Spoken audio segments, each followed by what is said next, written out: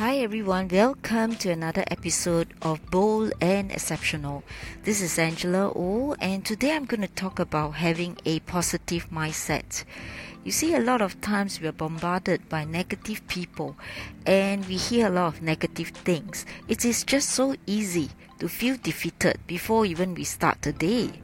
So, I would always encourage you to learn to look at the good in people, to believe that there's always a good side to things.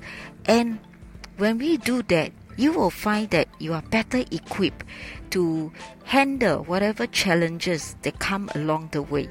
And in sales, you will meet up with all sorts of challenging situations, be it people or the things that happen to you. Maybe you don't have a good day at work, your boss scolds you, or you have nasty customers coming after you.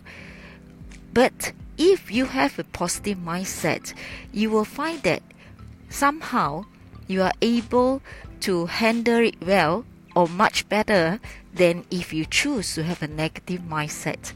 So get yourself prepared and choose to have a positive mindset, and that will lead you to even greater heights when you are out selling. Because who wants to buy from a negative salesperson, right? So till next time, happy selling.